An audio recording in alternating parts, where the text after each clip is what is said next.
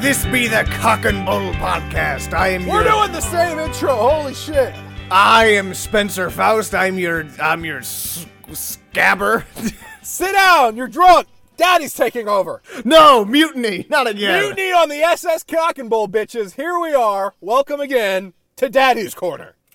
Have a seat on Daddy's lap, because Daddy's going to envelop you in his warm truthiness. We're going on another Nathan adventure, ladies and gentlemen. Take I know me, you Davy waited Jones. for it. Oh, I'm taking you down to Paradise City, where the grass is green, and in 1099, a person shit. died. I believe it. But before that, he lived. What was his name? See, I'm Tarantinoing this. Damn. Peter Bartholomew, ladies and gentlemen. Yes. Okay. Now, all right. No, I need to give you some context for this. I apologize Please. once again, ladies and gentlemen. We're going on the Crusades. Oh boy, Nathan, I feel like you are a bit of a one-trick pony, and I don't dislike it. Yeah. I definitely have what you would call a wheelhouse right now. I apologize, but when you spend 37 hours reading about the Crusades or listening to the Crusades, You have a damn problem. You have a problem. It's going to permeate you, and you're going to want to talk about it with people. So we're on the OG Crusade, the first Crusade. Got to catch them all. The original 151. All right. The original 150, the original Crusade. So we are heading. The Franks are heading to the Holy Land. You're bringing your Charmander. You got your Bulbasaur. Maybe catch a Farfetch along the way. Just kidding. You got to trade for Farfetch on one of the routes. That's good. I played the original one. I didn't even know that. Good OG Pokemon reference. I only play the originals. I'm afraid of change. I just know Snorlax. Bitch, you've played a crystal something or another. Don't lie to me. I played. Okay, Ruby was the first one I played. That was Gen 3. But then after that, I was like, okay, all I like is Gen 1. And I've played two different 'cause you're iterations of it 4 different times. Yeah, it's good times. It is good times. Nothing but good times. You were talking about holy people, I think? Let's not get carried away. I was talking about dirty people. Oh. Dirty Europeans that were going to fight them some Muslims to take back the Holy Land. It's 1097, give or take, let's say. Now the problem is with our hero is there is absolutely no backstory before he shows up in our adventure. So the backstory is, where are we? Well, ladies and gentlemen, we're in Antioch. And if you played the first Assassin's Creed game, you know that's one of the places that you stab people during the Crusades. So that's where we are. We're stabbing people. We're in Syria, give or take. Yeah. And we're in what you would call a little bit of a downtime for the First Crusade. They have taken the city of Antioch. They've held it, but now they're kind of getting reverse sieged, which is kind of the first time in history this has happened. Karaboga from Mosul has come in and is leading a Muslim relief army to try and take back the city of Antioch. So the Crusaders are locked inside this city, getting besieged by the infidel, as you will, and it's not going great for them. All right. Yeah. This is what you would call the low point of the First Crusade. They were the First Crusade was definitely not it was one big low point, which is right now. The rest of it was pretty much, a bunch of dudes pretty excited to go get their sins forgiven and murder some Muslims. Just a bunch of, just some dudes, just some guys chilling, taking a spirit journey, killing some people. It's just bros night out. A lot of trip. proto-French dudes wanting to find God by murdering brown people. I mean, Proto-Frenchman. All right. To give you context, we're at the point that they were under famine conditions. They had been starved out for long enough. People were eating their shoes and were about to resort to cannibalism. Now, personally, this is just me. I would fucking eat a dude before I ate my shoe. On the hierarchy of things, Sure. I can't figure out what shoe's gonna get me. I've heard isn't. I've definitely heard the concept of eating shoes before. Here's, I think, my only bonus for eating shoes is that shoes don't fight back, as far as I understand. Now, that is a good point. Also, I'm yeah. pretty sure Jesus doesn't look down on you eating shoes. I don't remember Jesus having many qualms about what you wanted to eat. I mean, I feel like there would have been a lot more passages about put down the Costco-sized thing of Fritos. Technically, wasn't Jesus very into cannibalism because he's like, eat this bread, it is my body, eat this wine, drink this wine, it is my blood. So theoretically, he'd be super into cannibalism. Well, that's that was his actually, jam.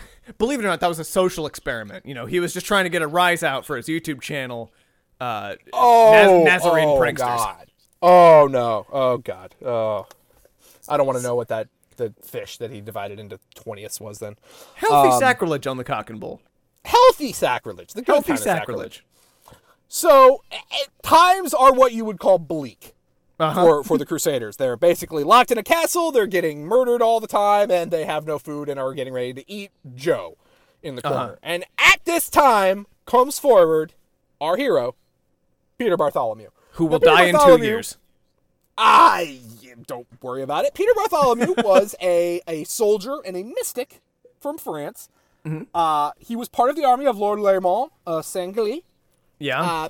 Peter was initially a servant to William, Lord of Couhon. Okay. So you said he was a soldier and a mystic. Which one was he first? Well, first he was homeless because that's what all of them were on the First Crusade, but like 5 of them. But the rest of them were just hobos that were like, "We're going for a ride, boys. Get the beans."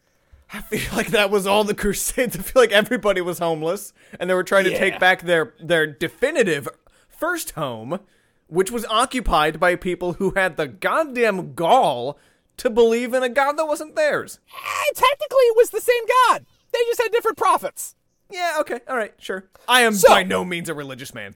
No. In 1097, December 1097 to be exact, during the Siege of Antioch, Peter reportedly began to have some visions. As you do. These visions were mostly of St. Andrew. Now, I don't know crap about St. Andrew, and I don't feel like knowing crap about St. Andrew, so that's all I know. Anyone else who knows more about him, have fun, but he's not relevant to the story. Moving on. Peter claimed that good old Andy was there, and he pointed him towards the Church of St. Peter inside of Antioch. Convenient, since that's where they were. And he showed him where he would find the relic of the Holy Lance. Ooh, the relic. All right. The relic of the Holy Lance. Now, nice. What you need to know about relics is that they're basically bullshit. Oh, no. Yes.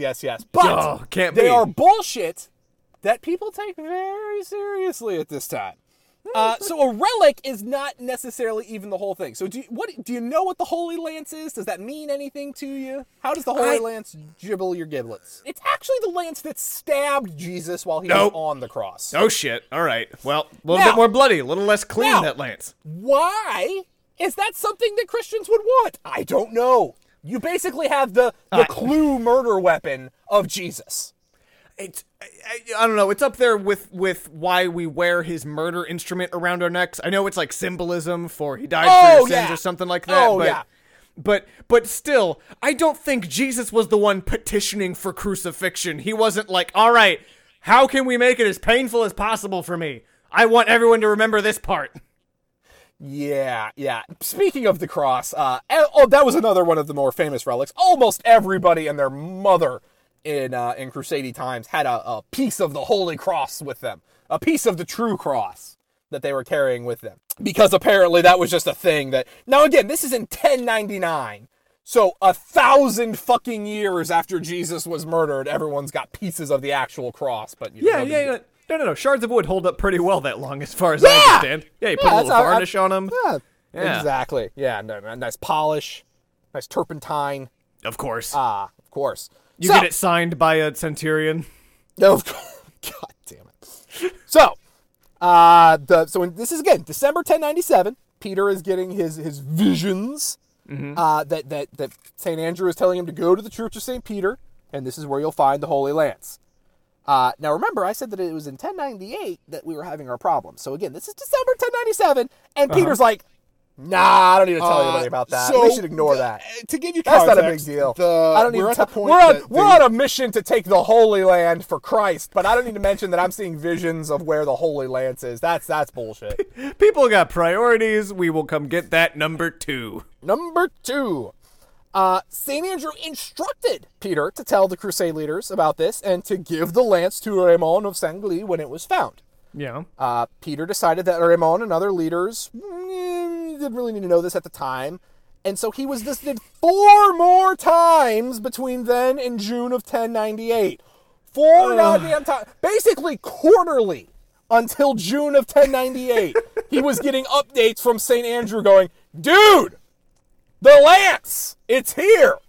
God damn. And it's not on the same like level of importance, but it's very similar to, I've been getting emails from Silky's, a nice frozen custard stand, telling me that I haven't finished filling out my employment application that I started, what was it? Let me look at my watch here. 4 years ago? They're like, hey, you still haven't finished this. We're ready to hire you. Also needs to be mentioned that he began to lose his sight in February of 1098. Now, this is likely because of the famine that was going on in Antioch at the time, but he thought it was because St. Andrew was punishing him. But again, that's in February 1098. He didn't say anything until June. So for 6 months, he thought a saint was blinding him, and he still felt that I shouldn't cause a bother. What I appreciate about this is that clearly this man is insane and that this is a made-up tale that he's telling people. Yes. But why is he making himself the fucking dumbass of his own story? But strap on, because it's going to get better from here. I'm strapping in, I'm strapping on, I'm strapping around. Let's go. Chuckle up, baby. So after the Crusaders took Antioch, Peter and Raymond began excavating the floor of the church, because Peter had come forward and said, hey, this is where it is, and Raymond thought, yeah, let's do this. And so they dug, and they dug, and they dug, and nothing happened. So we got roughly what was described as 2 men's statures worth deep. So 2 dudes deep in the hole. Which back then was, what, 5 feet? People were small, as I remember. People were kind of tinier back then, but yeah, let's assume a 10-foot hole. Sure. Let's assume now, as a person that dug a series of 2-foot holes, a 10-foot hole takes some doing.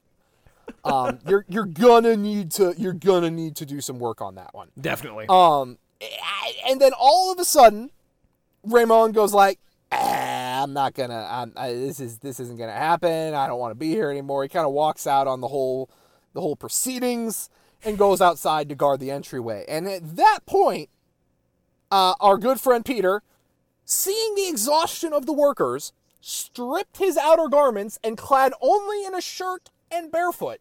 Now, I have to assume that means he had no pants on, so this man is hanging brain, jumps into the hole, and begins digging with his hands. He begged us to pray to God to return the lance to the Crusaders and bring strength and victory to his people. And finally, in his mercy, the Lord showed us his lance. And I, Raymond, author of this book, kissed the point of the lance as it protruded from the ground. They found the spear, ladies and gentlemen. Hooray! He procrastinated 4 fucking, years on this project. And then he last minute rushed it that night and he got the A. Oh, baby. It's a success story we can all relate to. Now, in similar fashion to other religious zealots that dug up random things that they predicted would be buried in the ground that only they saw, Joseph Smith, cough. The only people that were there at the time were Raymond and Peter, and no one really saw him dig it up. They just saw him, produce it from the ground. So, we have a gentleman involved, the next member of our party, Adhemar of Lopoy, who was the papal legate at the time, basically the Pope's main man on the scene, keeping him abreast of what was happening during the Crusades. And his whole thing was, this dude is full of shit. How are you all buying this? He immediately called out Peter on just having brought it himself, that this was bullshit, and that he was basically a charlatan because he was a peasant. And obviously, if Jesus was going to talk to someone, he talked to a rich person. Convincing argument, but I want to hear Peter's side. Okay, Peter's side is, Jesus told me to come. Now, this was the other thing. There had been a shadowy figure in the back of St. Andrew's visions. There was always a second figure that Peter couldn't quite make out, possibly because he was going blind from all the masturbation. I mean, not telling Raymond about finding the lance. It turned out at this time that he found out that shadowy figure was indeed Christ.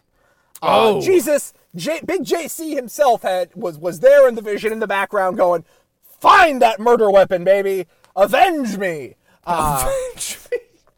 He was ready to go. Now, so basically 4 freaking psychopaths dug up a piece of metal 12 feet in the ground under a random church in Antioch. Yep. Normally, this wouldn't exactly be a big deal. Right. But at that point, most historiography up to the point says all of the Crusaders were inspired by the Spirit of the Lord and overcame tremendous odds with the cult of the Holy Lance. By the way, a cult had developed around the Holy Lance. There was basically two groups, one that thought it was bullshit and one that thought it was actually the lance that murdered God 1,000 years ago. I mean, why not? Why not? Why not? And with Michael's secret stuff of a freaking piece of metal, they fought back the entire Muslim army to take back Antioch, to break the siege, and walk their happy asses into Jerusalem. Essentially, modern history says that by discovering this piece of metal, Peter Bartholomew gave them all a shot in the arm of Jesus, and that carried them to victory, even though it was almost certainly bullshit. I mean, well, who knows? Success story is a success story. I choose to believe that Peter definitely had the visions, definitely found the spear, and definitely wasn't a phony bullshit homeless man. And while that's a great thing to believe, that's not where Peter's story ends. Oh, no. Oh, that's right, he dies. Because it's June 1098, and this motherfucker doesn't die for another year. So what happened in that year? Let's find out. That's a good question. So during this time, obviously after the victory, and it was a definitive victory at Antioch. They beat back a force that they had no right beating, considering that they were all half-starved, getting ready to eat their shoes, frankish homeless people. Peter became somewhat of a celebrity. He was essentially the de facto voice of God within the camp, because the actual voice of God, aka the papal legate, had said he was bullshit, and that didn't get them very far, whereas finding the fake piece of metal made them superheroes. And let them defeat the Monstars. Space Jam. Space Jam. Oh, it's Space Jam. Have I not made this clear enough, ladies and gentlemen? God damn. The Holy Lance is Michael's secret stuff. This is Space Jam. This is exactly... whoever wrote Space Jam ripped this story off. It's Space Jam all the way through. No, I believe time is cyclical, and I believe they ripped off Space Jam. But what happens if Space Jam kept going long enough for them to discover that Michael's secret stuff was bullshit and he was making it all up? That's the question we have to ask, ladies and gentlemen. That's the question. Yes, they do actually find that out in the movie, and they determined it was within them all along. But what happened if that happened in the 1000s and people were ready to murder people? Yeah. Well, I'm going to tell you. So, Peter obviously becomes a big deal in the camp. People think that he is touched by God, that he is anointed by God, and that he is, bestowed with the touch. He can talk to God, and so everything he says becomes canon at this point. Now, the problem with that is that everything else he has to say from here on out kind of just gets crazier and crazier. So, it was at first they thought it was a good omen that you found the lance, we've overcome it. But then his next, decree was that he had been bestowed by Christ to weed out the sinners in the crusade and have them summarily executed. Don't tell me with the lance. Oh, no. Just with regular swords. Regular swords. Thank God. Ugh. Yeah. He later claimed that Christ had visited him and instructed the crusaders that they must march barefoot from Antioch to Jerusalem. Now, okay. Maybe because a lot of them ate their shoes, but the rest of them weren't really down with that idea. No. Shoes are a recent advent. I'm sure they're not quick to give them up. They remember what it was like without shoes. No. Don't want to go back to that. And so the whole time, while this cult is developing around our friend Peter, Adhemar of Lopoi, our papal legate, is as loud as he will say, calling bullshit the whole time. Just going... Bullshit. This guy's full of crap. No. Oh God, I'm dead. And then Adhemar dies. Peter comes out. I just got a new message from Jesus. Everybody's got to butt chug this Dr. Pepper I found. Do it. That's funny. Right after Adhemar dies, Peter's visited by someone. Oh, is it Jesus? Now, you'd think so, wouldn't you? It's not Jesus. Now, Adhemar of Lopoi was buried in the hole that they found the Holy Lance in. I mean, you might have... He found the thing that he found to be utter bullshit is where they buried him. I mean, that's very fitting symbolism, but also it's just fucking hard to dig holes. If you've got some made, might as well. Might as well use them. It's the equivalent of burying the 9/11 loose change people at ground zero. Yeah. I mean, it's not, it's a bad, but Peter was visited by Adhemar of Lipue. And you know what Adhemar had to say? Mm-hmm. He was wrong! What? He was wrong! The Holy Lance was absolutely true, Peter was absolutely correct, and he was being flogged in purgatory before he could be allowed into heaven for ever doubting Peter. At least he's still getting into heaven, but no, we're gonna whack him on the fingers a couple times. God. Flogging, it's so bad. There's so much stuff. Oh, it's not good. It's not good. Oh my God. Yeah, it's not good. So, but that's good. No, the only person that dissented against him just conveniently came to him in a vision immediately after his death, saying that he was right all along. This is super awesome. Now, as we kept kind of going, though, things kept going not as good for the Crusaders, and Adhemar, when he came out and said that whole, I've been tasked with finding the sinners amongst you, and you've angered God thing, they kind of started being like, maybe we don't want to follow this guy anymore. He doesn't exactly have the secret stuff. We've already murdered all the Muslims. Why do we have to follow this crazy guy with no shoes that we didn't know existed until a year ago? I frankly don't believe that people were asking such rational questions. You say that, but on April 8th, 1099, there was a reckoning to be had. They basically said, and by they I mean almost everyone in camp, except for the small cult of the Holy Cross that had built around him, said, hey you, we think you're full of shit. And he said, I'm for reals, Jesus is my buddy. Now, look, it's all well and good that you say that, but how do you prove it, you know?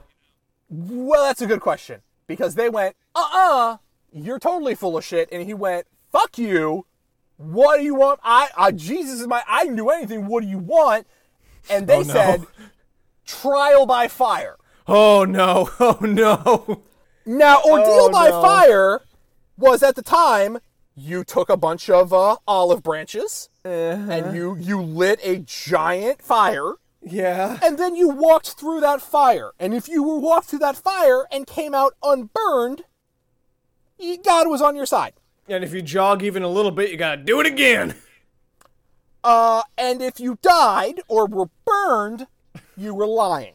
Right. So again, your options are you're immune to fire or you die. Yeah. No, so obviously at this point, when they go trial by fire, Peter knows he's not actually talking to Jesus and backs down because that would be crazy. No, he doesn't. He absolutely agrees to trial by fire, and they build the fire. Oh my God, this is just a sad, delusional homeless man. Oh, this is so this man sad.